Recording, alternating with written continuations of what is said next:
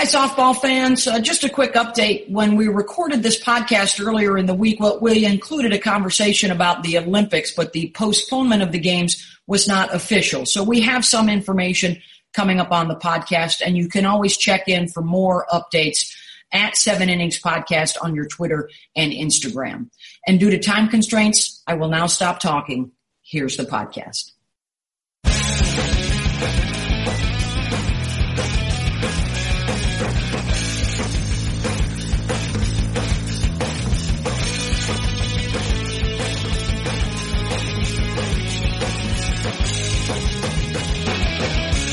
Hello and welcome back to the 7 Innings Podcast. We're real excited. We got the TV. We got a little video coming your way now for the next couple of months on the podcast. Even though there is no softball on the field, there is plenty of softball to talk about. Coming up on today's show, we'll get an Olympic update for you. We'll talk about some of the greatest sluggers of all time. We're really excited. We're going to put out a bracket for you. We're going to hear from Jesse Harper. We've got a little teaching moment coming up for you on the program. And, of course, Shaggin' Stats, all kinds of good stuff out there. Beth Mowins, Holly Rowe, Michelle Smith, Jessica Mendoza, Amanda Scarborough, Jenny Dalton-Hill, Kayla Bro, Jen Schroeder. And we are going to cover all the bases. Let's start out with some of you young hip chicks. What's happening out there in the softball world and the social media world? What you got kicking around for us? Man, I think it's just been really cool to see how the softball community has responded so positively to this, and how through social media, through text messaging, through all of the opportunities, these athletes are reaching out to young girls, to people that, you know, they don't get to play their softball high school seasons. They don't get to play their summer ball seasons thus far. So I think that you're seeing such a cool building of community, and how can we work from home? How can we make the best of our situation? And I know Jen and Amanda are working really hard on that as well. Yeah, we've been working really hard for young players, but I think what's impressed me so much about these NCAA athletes is how innovative that they've been on social media. Videos with social distancing, but balls being tossed from one house to another. And they even got Rachel Lawson involved, which I thought was hilarious. So it's been really cool just to see how innovative the community has been. I was thinking the exact same thing, Jen, like the amount of TikTok videos that I've seen of a ball being tossed. Like, maybe we should do that the next time that we record, try to throw it from box to box. But I think it's been a way of connecting the softball community, not just, you know, whoever is on your team, but we're seeing different teams communicate, build TikToks together, social media, respond to each other, because we all just have a lot of time. But it's really brought everybody together, and I think that you can feel that everywhere you look on social. Good stuff, ladies. Good stuff. One of the breaking news, of course, that has come out, and we can defer to Jess and Smitty to get us started here.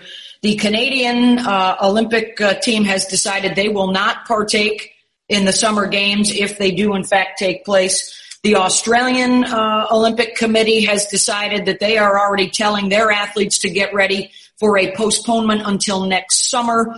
Certainly it would appear, Jess, that that's where the U.S. Olympic Committee, if not the IOC as a whole, is headed to postpone the games till at least next summer, perhaps. What are you hearing? I'm shocked at this point if they don't. And I have to applaud the Canadian Olympic Committee and the Paralympic Committee for stepping up, because it just takes one. And you saw it immediately with Australia, as you mentioned, involved. I wouldn't be surprised if the U.S. Olympic Committee, especially because of USA Swimming and USA Track and Field, coming out with their statements, the fact that their qualifications and all of their trials have been canceled. I mean, this is something that just absolutely has to happen. But I applaud the Canadians, because I know how hard that decision had to be for their athletes. But it took one to start it, and I'm glad they did. Yeah. And I think there's a couple of factors, obviously, that need to be considered. It's first that it's a worldwide health scare and a worldwide issue. I've been in touch with some folks in Italy, and they weren't even talking about the Olympics. They're like, Michelle, please send us a message of hope. Please send us a message of softball community that we're going to get through this and everything will be fine. Then there's the talk of the Olympics. But absolutely, for these athletes, it's about surviving. It's about your family. It's about the world being healthy. And then as an elite athlete, how do you show up at Olympic Games? You want to be prepared. You want to be in game shape. You want to be in the best shape of your life. And right now, training is an issue. And so I think that's where we're seeing a lot of different sports who are having issues training to get to that elite status, saying, all right, it's a health issue, but it's also a performance issue. And that's why they need to be delayed. I think that first and foremost, you could not bring all these athletes together from all of these different countries because the virus is in different stages in different parts of the world. And so I think that's the biggest decision that they have to make. And I think they are going to make the right decision in postponing the Olympics. But honestly, my first thoughts have gone out to our colleague, Danielle Laurie. I watched an IGTV video she did yesterday just talking about how hard this is. Because, she has put her life on hold for a year to work on this for 2 years now. And all of the work we have seen her put in behind the scenes and, getting help with her children, daycare. And I think of all of the athletes, what this means for Monica Abbott, Kat Osterman, Sue Bird, Diana Taurasi, some of these athletes who are in their older time of playing and more experienced. Can they hold on for another summer if there is a postponement? So this is gut-wrenching for a lot of people. But I absolutely believe it is the best decision. Well, and then you think about also, Holly, what happens to those athletes that are in college? Do they then sit out an additional year if it gets postponed until next season?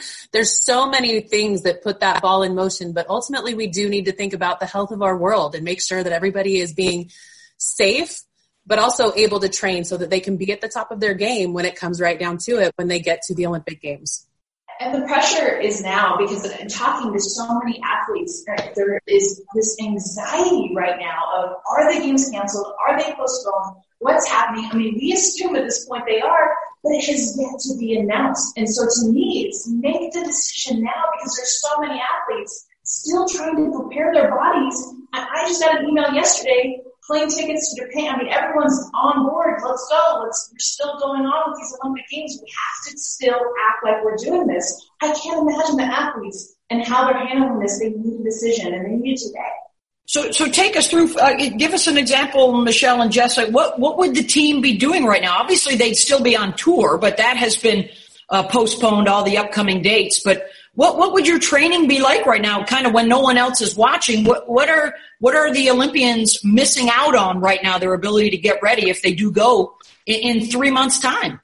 Yeah, well, I think the biggest thing right now, because we're such a team sport, that you can work on some aspects of your game on your own, your fitness, your weight training, but we're a team sport. Middles need to work together. Corners need to work together. Your pitcher, your battery, with your catcher. So, and then just getting up to game pace, because I can tell you my first month back in the season, even though we went through a little spring training, there's a difference between being in shape and then being in game shape. And being in game shape is a whole different level. My first couple games, I was sore. My back was sore from throwing because you're throwing and wrenching that ball out with a different amount of velocity and just fire. So it's getting these athletes into that shape, and it takes time. So right now, Team USA is missing all that togetherness, especially as a team sport. Track and field swimmers who do individual sports, it might be a little bit different. They can then swim and train on their own. But for softball, this is especially devastating, not having everybody together to train together. Well, even the mechanics of it. I mean, as a hitter, I need to face a pitcher, flat out, period. If I'm going to hit, I can go in the cage, I can hit off my tee, but if I'm not facing pitchers at a high level, are you kidding me? And the mentality of that, I was talking to Kat Osterman just a few days ago. She's pitching literally to a net. She's not pitching to hitters. And then you're asking her in a few months' time to be able to face the best in the world. Not going to happen. I saw an interesting video on Instagram from LSU pitcher Shelby Wickersham that really got me thinking about this, is that they are, like she said, even though we're not playing right now, I want my body to stay in season. And by that, she meant I need to be pitching every day. If I was in season with NCAA softball right now, I would be in the bullpen working out. And so I want to keep my body on schedule and be pitching every day right now until June. And she was so cute. She said, and I'm just pretending like LSU would have gone through June so we could have gotten to the World Series. But I thought that was a really interesting way of looking at it, is keeping your body workout and your body clock on schedule with tapering and workouts and live action. That's a whole nother issue. Yeah, I think that you're having to see athletes be more creative than they've ever had to be in their entire lives. Now, the whole strategy part and game planning and thinking outside the box, Holly, is really coming into play because of what you just described. Like Shelby Wickersham, that's how she sees it. That's what she wants to do. And so you're going to start to think these athletes, whether they're future Olympic athletes or current college athletes, really have to think outside the box and even structure their workouts in a way to get the most out of them by themselves at their house, whether it's strength training or pitching. And Jess, you talked about Kat. Monica Abbott is in the same boat, being in California. She's in shelter in place. Like, she can't go out and pitch. She's trying to figure it out if she can throw to Annie Aldretti. I spoke to her. So all of these athletes are in the same spot, just trying to be creative and trying to be Olympians, trying to be Division I athletes and still like live up to that level that you have for yourself as a player that you know you need to perform at and work at in order to feel like you're in shape, most confident, and most ready. Well, and I think the one area that you can really work on in these very bizarre times is your mentality, is watching video of yourself, going back and dissecting. What do you look like? What does your opponent see in you? What are you seeing in your opponent? Go back and look at film. This is a great time, whether or not you're sitting on a spin bike, working on your fitness level. You can also be scouting yourself, scouting your opponent, and working that mentality of the game, because that is this part that's going to be so important, so that when you do have the opportunity to step back on the field, mentally, it's like you haven't played, but mentally you're as sharp as you would be as if you've been in a 60-game schedule. It's going to be real interesting to see as well. What happens to the players? Holly and Jen, you guys referenced, you've got some young players that still have college eligibility. You've got some older players that, this was going to be their swan song. This was going to be their riding off into the sunset. Can they stick around and maintain, their ability to play at the highest level? Will they want to make that decision? Will we have to reselect some of our teams over the course of the next 12 months? It'll be fascinating to see how a lot of this plays out. Obviously, getting that gold medal, I would imagine, is still first and foremost on anyone's mind in terms of prioritizing what you want to do for the next 12 months, Holly. It doesn't seem fair, though, because, if you made the Olympic team, you made the team. Yeah. And if you open up this whole new can of worms because of a postponement, that just doesn't seem fair to me, to these athletes that have put their life on hold for 4 years, ramping up to this Olympics. And again, I think of our colleague, Danielle Laurie. I hope she can join us in the weeks to come. I know this decision for Canada not to send Olympics is too raw today. But, she made a very public statement yesterday about she has to decide, should she hire a nanny to keep being able to train like she is. I mean, this is a financial decision of now another year of financial investment and time investment for athletes who have had their lives on hold to train for this Olympics. I just feel sick to my stomach for all of them. Yeah, and beyond being able to train, too, we're talking about the entire Olympics, right? So for softball, someone like Kat or Monica are trying to figure out how to train. I spoke with Monica yesterday. 54% of athletes aren't qualified for the games yet. So you're thinking of the entire gymnastics team isn't even picked. Swimming is missing all sorts of qualifications. So there's really multiple issues that are happening where, Jess, I would be shocked, like you said, if it weren't canceled. But why are we waiting? What's the holdup right now? Because everyone's putting their lives on hold, from NCAA athletes to someone like Danielle Laurie, all over the map, and nobody knows what's going to happen. So I would think that the games are going to be canceled. Postponed, right? Postponed. Yes. Postponed. Yes, postponed, not canceled. They'll be postponed till next year. Hopefully, fingers crossed that they don't get canceled, because I think that is a fear. I think certain athletes are fear-driven that, if it's postponed, does that mean it's canceled? Is there a potential of cancellation? And I'd be shocked if they weren't postponed. And Jen, that really quick, that literally is, I think, the biggest things we're all talking about. Okay, for Danielle and someone after 1 year, that's not guaranteed at this point either. So I think just knowing that fear, the dreams, all of it, it's not a guarantee, even if it's postponed, that it would be played next year. Right. And we will keep you up to date on all the latest as it comes in. And as Holly referenced, we're hoping to have Dilo with the Velo, Danielle Laurie, on to chat with us. And if it does come to a postponement, you will be able to rely on the 7 Innings podcast. We will have an Olympic special regardless, so that we can give this U.S. team and give these Olympians their debut and at least a little moment in the sun for them and the respect that they've earned. The other interesting thing that has happened just recently, the NCAA says the statistics will count from this shortened season. So the wins for Mike Candrea will count. That means he has moved in front of Carol Hutchins' career number one wins for coaches at the D1 level. It also means that Jesse Harper inches a little bit closer to the home run record and would probably have an entire season next year to continue the Chamberlain chase. Still waiting word, I believe, on what Missouri's status will be for the NCAA tournament. Remember, they were ineligible this season. Will they be eligible again next year? What do we think of the NCAA? What was it, Smitty, 36 days of this season, and the stats will count?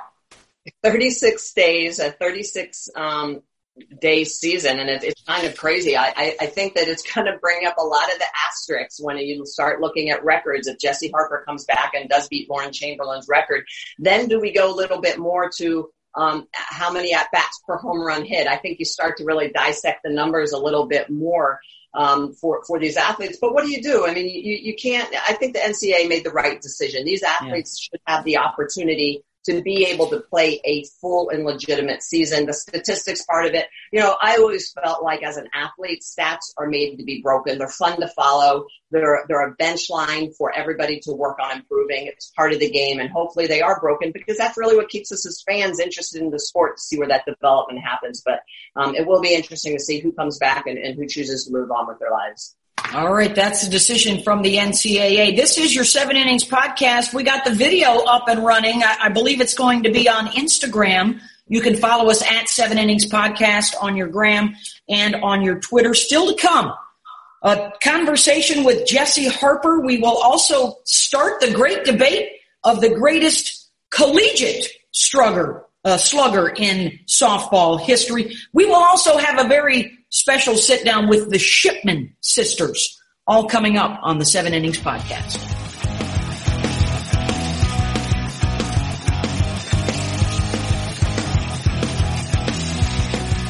Welcome back to the 7 Innings podcast. Still to come, the great slugger debate. Also a word with the Shipman sisters, and as usual, we'll be shagging some stats.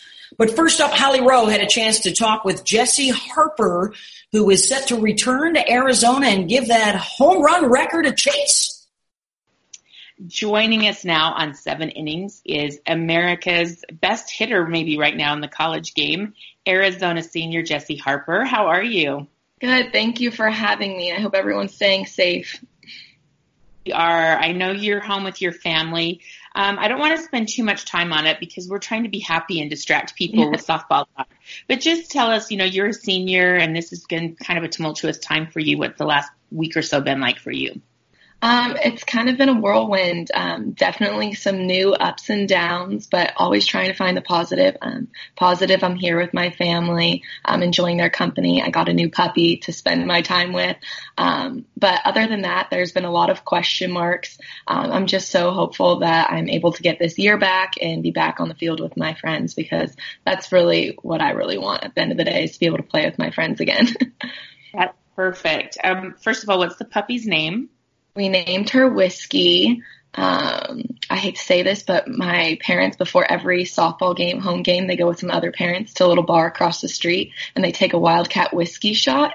So because they're not going to be able to do a celebratory Wildcat whiskey shot anytime soon, they named her Whiskey. I love it. It is so adorable. Okay, well, let's talk about some happy stuff. You were off to another great season, and you really are on pace, maybe to break the all-time NCAA record. I wanted to start maybe at the beginning because you have not always been a home run hitter. You said that when you got to Arizona, you weren't necessarily a power hitter. How did that become your thing? Yeah, well, going into college, you never know what's going to happen, but you just have to embrace the tools that are given to you and learn from your teammates. And my freshman year, I think I kind of shocked myself and my family. I was like, whoa, I'm hitting a lot of home runs here. But I think that year I was just kind of following in Katiana Malga's steps. I mean, she was hitting home runs like crazy. And the girls on my team, same with them. We have Alyssa Palomino and people like that just hitting home runs. So it just kind of came. That was Arizona. We were hitting home runs. I didn't really think about it myself too much that way, but I never really. I was just trying to play the game I love with my friends and help our team win. I didn't think home runs were going to be this big of a part of my game, but I've learned from the best, and I'm still learning from the best. So I think that's what's really put me where I am now. I was preparing for this interview. I was watching some video of you on YouTube, and one of the things that really stands out to me is just how fast your hands are and how compact and fast your swing is. Who taught you how to swing? I know your mom played college softball, but who taught you that swing? Yes, so ever since I was 8 years old, I started taking batting lessons with Dean Fawcett, who is the head SoCal Choppers fast pitch coach for travel ball. So I was always a chopper since 14U on to 18U. I've always played with them. So one day a week, I would go and have a 30-minute batting lesson with Dean Fawcett, and that's where we pretty much broke down my swing. But other than that, my dad is super influential. He takes me out to the cages all the time. So I think he's losing his mind right now that we have to be inside, that he can't be taking me out to the cages and having fun with my sister and I. But yeah, definitely my dad and then Dean Fawcett were really ones that helped shape my swing. And then obviously Coach Candrea has been helping me out too now that I'm at Arizona. Coach Candrea has talked to me before about, he thinks one of the things that makes you such a great hitter is your hand-eye coordination and your bat speed. When did you start to learn that maybe these were exceptional tools that you had? Well, growing up, I always my dad would always break some of my bats and put a screw on the top and then fill it with sand to make it like heavy. So I was always swinging the heavy bat around, just trying to really strengthen my speed of my bat speed. And then he made this little contraption where he took a giant bucket, filled it with cement, and then put like a pole through it and then a tire. So I was just hitting the tire with the heavy bat out in the front yard, just having fun with that, trying to see how far I could move it. And that's just kind of where I think I've generated the bat speed and power, just little makeshift things at home, DIY, and then just having fun that way. But definitely with how fast these pitchers throw and how much movement they have, you have to have good eye contact. Wow, I can't even speak right now. But you have to have fast hands and be able to adjust to the ball moving. But as the pitchers get better, you have to get better yourself. Awesome. Well, you have gotten better every year. I wanted to read your stats. Freshman year, you come in 19 home runs, just 9 walks. Next season, 18. You know, I really like that you stayed consistent from freshman to sophomore year because people were starting to scout you and you were able to stay consistent. Then 29 home runs your junior year, 10 this year in 25 games in this abbreviated season. So, I know the NCAA has talked a little bit about spring athletes being able to come back for an extra year. If you are allowed to do that, would you come back to Arizona, or what have you kind of thought through so far? Oh, I love Arizona. I love everything about it. I was already planning on getting my master's next year and being a graduate manager with a team. So no matter what, I was coming back to Arizona. That's where I want to be. I want to be a college coach at the end of the day. So I definitely want to learn from Coach Candrea and Kate. So I definitely want to stay there. But now that I may have an opportunity to play again, there's no way in heck that I won't take that opportunity. I just need to be back on the field with my teammates, learning from them and learning from my coaches. That's how I want to spend my final year, and I want to end it at the Women's College World Series. I love that focus.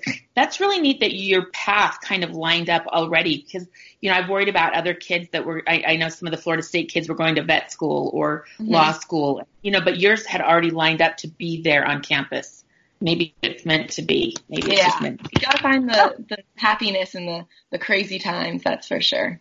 I love it. All right. Well, thank you so much for joining us, and we can't wait to see you playing on the field somewhere soon. Jessie Harper, one of the best hitters in college history. Thank you for having me. Stay safe. Holly, along with Jessie Harper, you'll get some reaction from the rest of the gang as well as the start of the greatest slugger debate in college softball history, all coming up.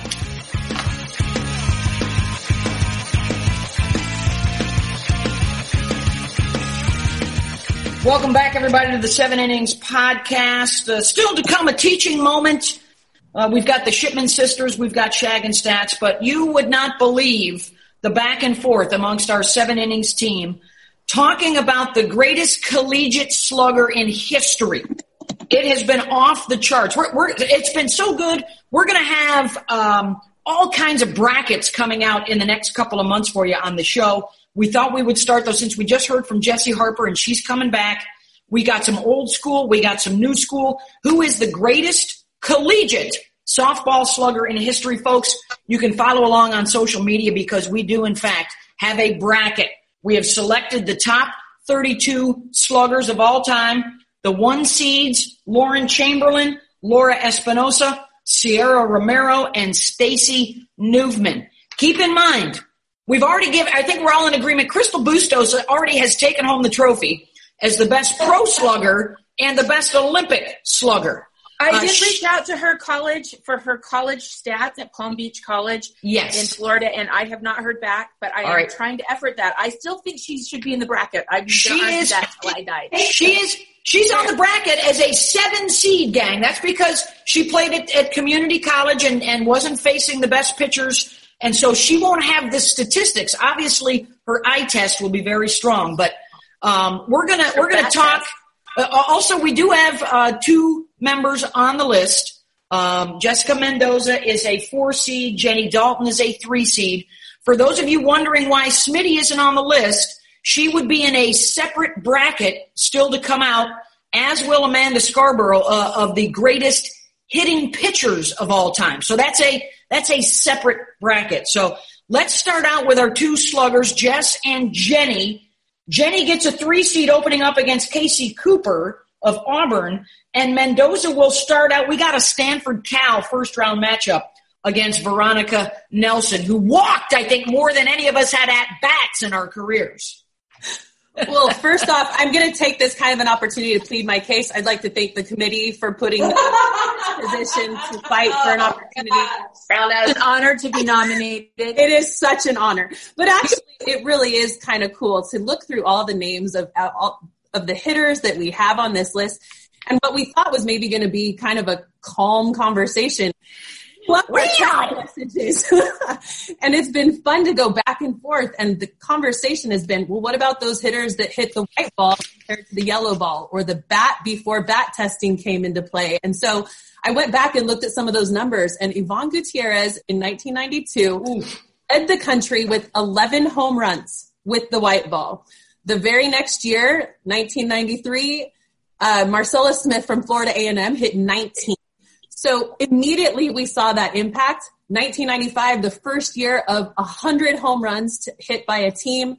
So we saw the impact of the yellow ball immediately. And I was lucky enough to play in 1993 was my freshman year. So I had the benefit of having the yellow ball throughout my career. Refresh the younger folks out there. What's the difference, Jenny? White ball and yellow ball? Well, when you play with a baseball and the cover falls off, it has the strings that unwind. The same thing is true of our old white ball. When the cover came off, it had the little teeny core in the middle, and then the string wound around it. But it was like hitting a pair of socks. You could not hit that ball. And so you had to swing so hard.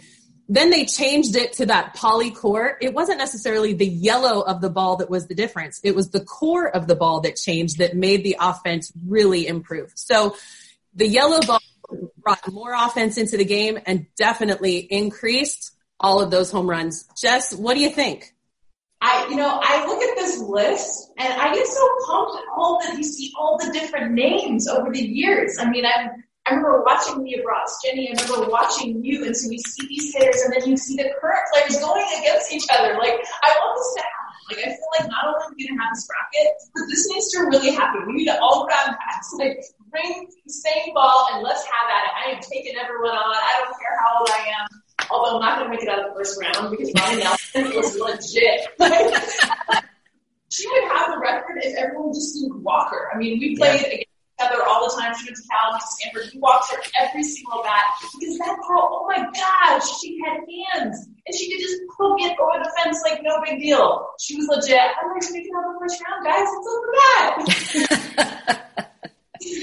She had 2 seasons of over 100 walks. Think about that. 2 years of over 100 walks. She would be in the Betty Spaghetti region. You and Ronnie would be head-to-head in a first-round matchup in the Betty Spaghetti region. The Marla Hooch region. Marla Hooch. Wait, let me back up. Marla Hooch. What a hitter. The Marla Hooch region features Sierra Romero against Sheila Cornell in a first-round matchup. We've got some great old-school, new-school matchups. We also have some current players. Jocelyn Allo is in that region. Stacy Newman leads the all-the-way May region. Sneaky good Shelby Pendley, Leah Bratz, also in that region. Dottie Hansen includes current player Jesse Harper, who we heard from earlier, and one of Holly Rowe's favorites, Kelly Majum, out in Hawaii, who had 30 home runs in 2010, Ho-Ro.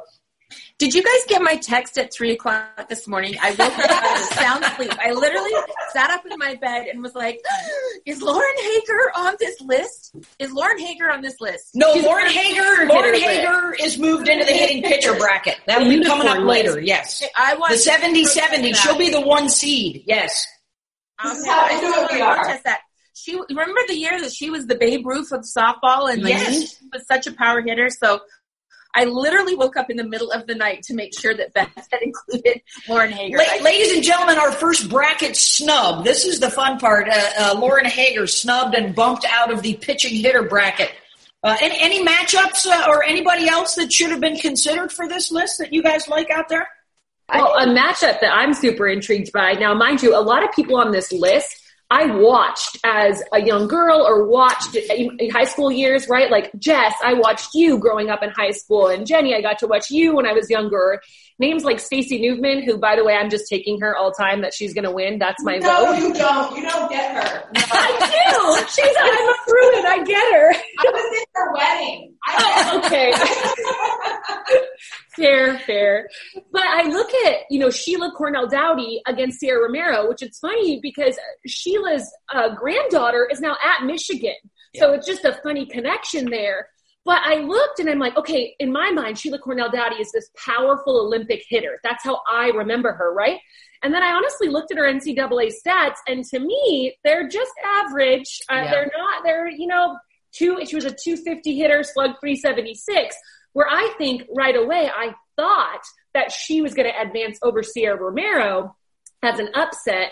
And then you look at straight up numbers head to head, and you have to lean towards Sierra. Now, Jenny, I got to brag on you for a little bit because I did a little research, and you were impressive.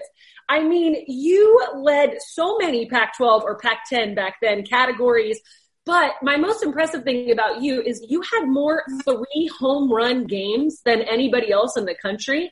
That is not easy. That's why she's called the cool cat with the bat from Arizona. That is crazy. But to me, Stacey Newman for sure. And I can both take her. I don't know. Can I get in on that? Because I think Nuvi is amazing. Wait, so is she the overall number 1 here over Lauren Chamberlain, folks? Is your home run queen and number 1 in slugging percentage. And remember, she missed half a year with an injury. Yeah. Okay, can I say one thing? I have been down on field level when both hit the ball because we did games when Stacey Newman was on the Olympic team, and we did the USA Tour and the World Cup. And then I've been on the field when Lauren Chamberlain hit the ball. And I don't know if this is a winner or not, but the ball sounds so different coming off Stacey Newman's bat. It's almost like when I stood behind Tiger Woods in his prime when he hit a golf ball. It sounds so different. The power, I'm telling you, I haven't heard anything other than Crystal Bustos like Nuvi's. Yeah. We tried to intentionally walk her at Stanford, like literally put it in the other batter's box, and she hit it over the fence, like with one hand. I mean, just stupid good. Plus, you guys, she was a career 400 hitter, and I know we're not talking about like it's all about the long ball. She could just strike all the time. Just some other notes for everybody. Of course, Samantha Finley is in this bracket, a Michigan All-American, maybe arguably the most famous home run of all time in the 2005 Champ Series. Don't forget Stacey Chambers, who at one point was the home run queen with top 10 all time in home runs and runs batted in. We have Kelly Kretschmann on this list, probably, if memory serves me, the first great SEC slugger. And also Danielle Gomez from Louisiana is on here, as is Alyssa DiCarlo. Jen Brundage, a lot of folks only know her as the Michigan assistant, great hitter at UCLA. And how about a Jenny Topping, a 4-time All-American, also on this list. So a lot of good names, young and old. Jocelyn Allo, we'd have to kind of predict out. We'd also have to do the same thing for a Bailey Hemphill. How high can they get? Holly? Katiana Malga, is she on here? Katiana Malga is the 2 seed in the Dottie Hansen bracket. So she would potentially have an Elite Eight matchup with Lauren Chamberlain where will we see these brackets, Beth? Where can our listeners get our wonderful crew behind the scenes is putting the brackets together so they look all nice and pretty. And we will be releasing the brackets on social media. And then when we are full on video coming up in April and May, we really think that the podcast will be going on video for you on TV, on ESPNU perhaps. We will have obviously all the brackets out nice and pretty with video to go along so you guys can see some of the sweet swings. But once the brackets are out on social media later this week, we obviously want your input. We're looking for upset specials. We're looking at who your favorites are. We want to know why the old school is better than the new school or the new school trumps the old school. All kinds of great discussions coming up. I believe, is Michelle Smith the only one of us that once led the country in home runs? Is that correct, Smitty? How many? And I still have my 32-inch, my 32-ounce bat that I had to use to get that ball out of the yard. It is a beast. It may make a visual appearance once we're on television. Is it true you also played in local parks where there was no fence, so the outfielders could be 400 feet back? Yes, I bet I had in my junior and senior year, literally probably 8 to 10 home runs stolen by. You had to get the binoculars out to see where the outfielders were. But yeah, it was a can of corn. It was just a routine boop, fly ball, you're out. So it was more about trying to hit the ball on the line and get it out of the park because there was no home run, or there was no home run fence. Different day. We are so excited about this, folks. We will be dedicating an entire show to the great debate of the greatest, remember, collegiate softball slugger of all time, as well as other brackets that we'll have coming your way. Meanwhile, the 7 Innings podcast rolls on. How about a sit down? Let's get something cooking with the Shipman sisters. And we'll shag some stats, of course, coming up later.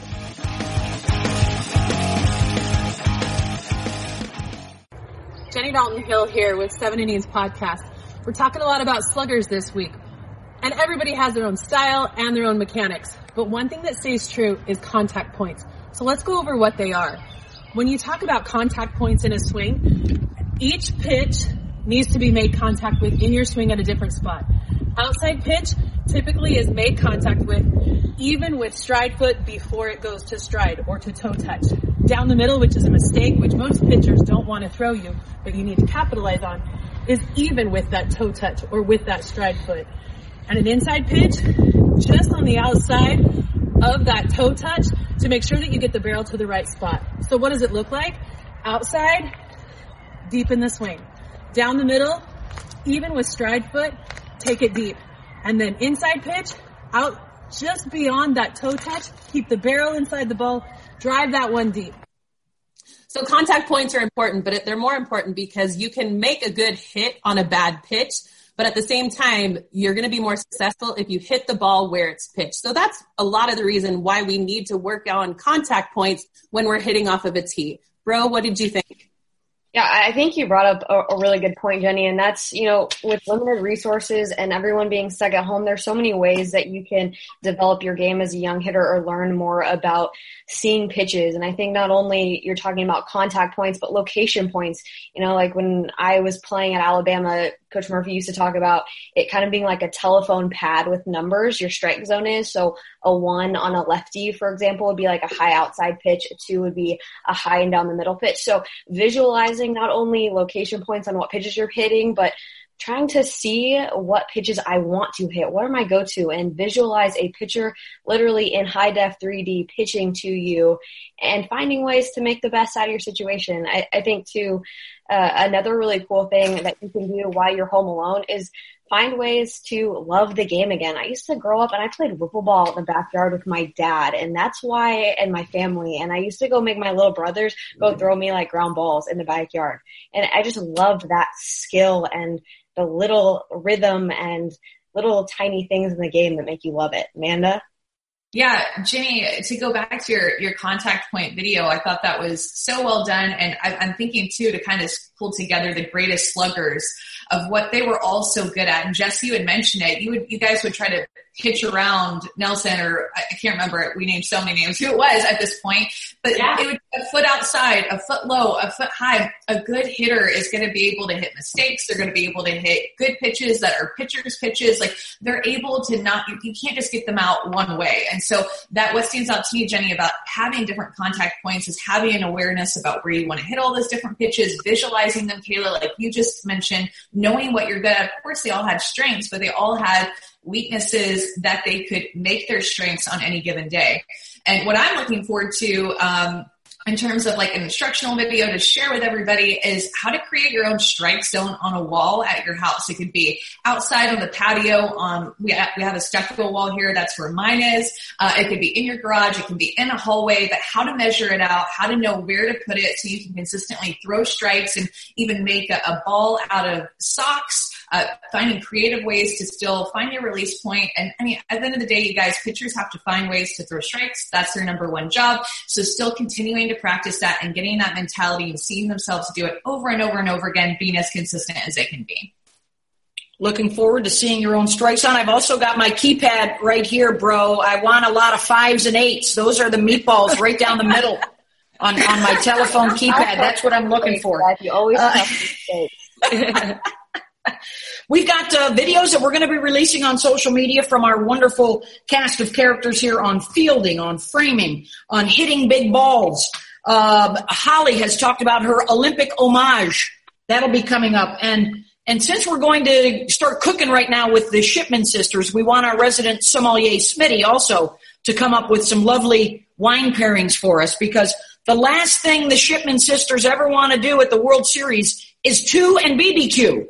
But they can cook up some good Barbie for us. Here are the Shipman sisters coming at you.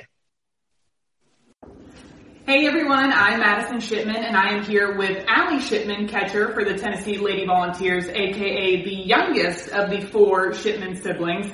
And typically during the spring, you see us out on the softball field or talking about softball, but today it looks a little bit different. We're bringing some dinner to you guys. So we've got some brisket, we got some salad, and I'm going to grill my little sister with a couple of questions. You ready? Yep. All right, to start it off, where were you and what was your initial reaction to finding out that the season had come to a stop? We were actually at the airport on our way to Texas A&M. I was in line for Starbucks when Coach Karen started telling us that we all needed to gather around, we needed to have a talk. She actually told us to turn our phones off. It was top secret. Yeah, we were like, we're dying, we need to turn our phones off, I don't know what's happening. And she told us that the SEC was thinking about postponing season. And so we all got back on the bus and we headed back to our clubhouse. And by the time we got back to our clubhouse, we found out that the NCAA had canceled postseason.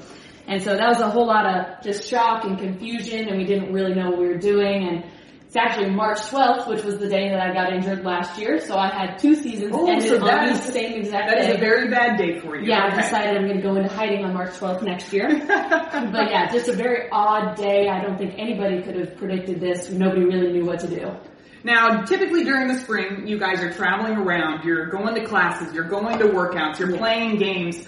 What have you and your teammates been doing to pass the time this spring? Well, as you can see, I've been hanging out with my family a whole lot, and I think a lot of the girls have been doing that too. Everybody pretty much went home to hang out, and I've actually seen videos of some of my teammates wake surfing or just like hanging out on the beach, doing stuff like that. Don't worry, Ralph and Karen, we're still working out. But yeah, making sure we're keeping our social distance, washing our hands, but just relaxing and trying to take everything in. Now, majority of the time when you're on the softball field, that's where you get your practice in. But there's some things that you can do in the home as well. What are your favorite drills to do when you're inside the house? Yeah, I actually like to work on my transfers while I'm watching TV. I'll take a ball, toss it up a couple times, catch it, work on my transfers. Super easy to do. You can do it while you're doing anything. And I'm actually kind of an exercise freak, as you know. And so I like to do some core exercises and some leg strengthening exercises while I'm at home. And of course, my favorite, hitting off the tee in the garage with Dad or you, getting yelled at. Getting yelled at. With the leg strengthening in mind, we know that you came back from a brutal injury last season. So as a player, what was one of the hardest things for you to come back on the field this year? I think the hardest thing for me was getting my mobility and speed back. It was really hard for me to go from not doing anything at all to boom, you're catching, and also getting into a squat after a knee surgery was pretty difficult. You really don't see a lot of catchers coming back from ACL surgery, so just getting back into my squat and being able to move around and feel like normal me was pretty difficult, but we were actually starting to get there, right? When season got pulled right from under us, but oh well. You know what? You just got to move on. So yes. Thank you so much for answering all of my questions, but I do have one more. Very important, the most important question. Who is the better athlete between you and me? Oh, no question. It's me. I beg to differ. And with that, I'm going to go ahead and send it back to the softball experts to give us their opinion. Who's the better athlete, Madison Shipman or Allie Shipman? All right, I have to speak as an athlete that personally played against Madison Shipman, and I think her little sister Allie has a long way to go. Madison was one of the best shortstops that I ever played against, and it was so cool to see not only how good she was, but how much she pushed me to be a better slapper, a better leadoff hitter when I played Tennessee, because I knew, man, she's got a cannon, she gets rid of it. She had like a nasty sidearm. She had such good range as a shortstop, and that's not even talking about how good of a hitter that she was. So I think Allie Shipman's got the tools, but Madison has proved it thus far. What do you guys think?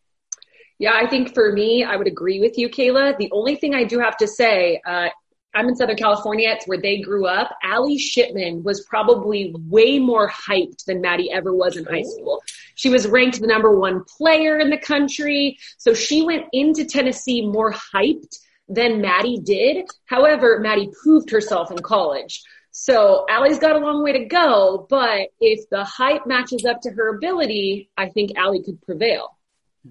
Keep in mind, too, one of the other great home runs in World Series history, Lauren Chamberlain's walk-off 2013 in Game 1 of the Champ Series against Tennessee.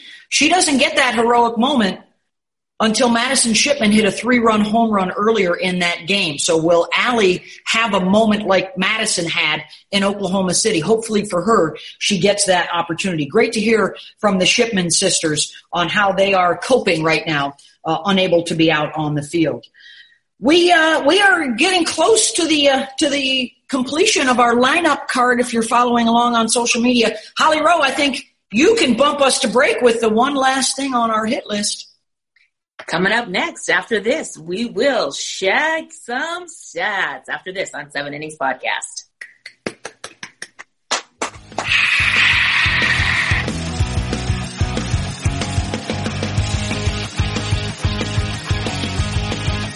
Welcome back to 7 Innings Podcast. Time now to shag some stats. Jessica, take it away. Well, Stacey Newman, we talked about how great of a slugger she was. Her senior year, 20 home runs to put her at 90 was the record, but she hit 528. Her batting average was 528, so not just a home run hitter, but also being able to hit for average. Shro, what do you got? For me, do the Olympics have a 40-year curse? 1940, they were canceled in Japan for World War II. 1980, we had 60 to 65 teams that did not participate. 2020, will there be an Olympics? Holly, what do you got? I've got an update from the National Fast Pitch Coaches Association. They have decided, in lieu of the shortened season, the suspended season, not to name All-American teams, National Coaches of the Year, and Players of the Year. They want to keep the integrity of those awards throughout the season, so they will not name those awards this year. I agree with that decision. I think since it was a shortened season, it wouldn't really be fair, and I love that the NFCA came out right away and made that statement for their Player of the Year and All-America teams and Coaches of the Year. All right, Jenny Dalton-Hill, what do you have? Holly, that's perfect. Thank you so much for bringing that to light, because those are important awards. When it comes to our season, we only had 36 days to play, but get a load of this. 4,082 home runs hit in that amount of time in Division I softball. Amazing ball power. I'm excited to see what happens next year. Hey, bro, what you got? Well, I got one of our 1 seeds, Sierra Romero, in our power hitters bracket, is the only player in NCAA history as a part of the 300 club. So she has 300 hits, 300 runs, 300 RBIs. BMO, what's your stat?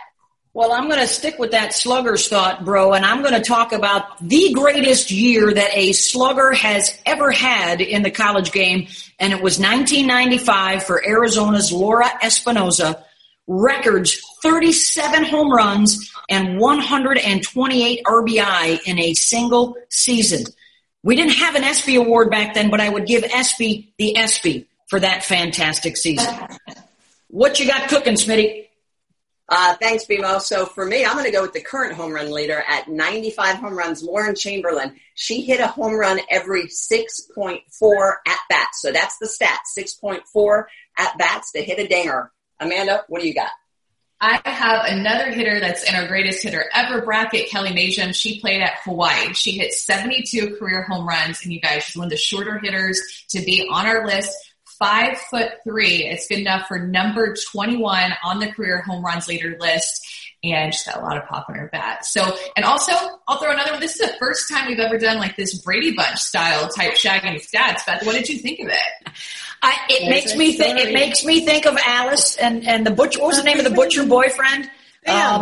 Yes. And which Brady was it? Peter, whose voice cracked that episode that he went through puberty? That was one of my all-time favorite Brady Bunches. Marsha. Or for our intents and purposes, Mauga. Tatiana is one of the players in the greatest slugger debate that we hope y'all will be taking part in. And will there be a lot of votes for our two sluggers, Mendoza and Dalton? They're in the bracket. You guys ready to get out there on social media and get the word out for your cause? Us old people, we don't have social media friends. By the way, JDH has already named this week's episode. We hope you've enjoyed the 7 Innings podcast, Hitting a Pair of Socks. And we will see you all next week.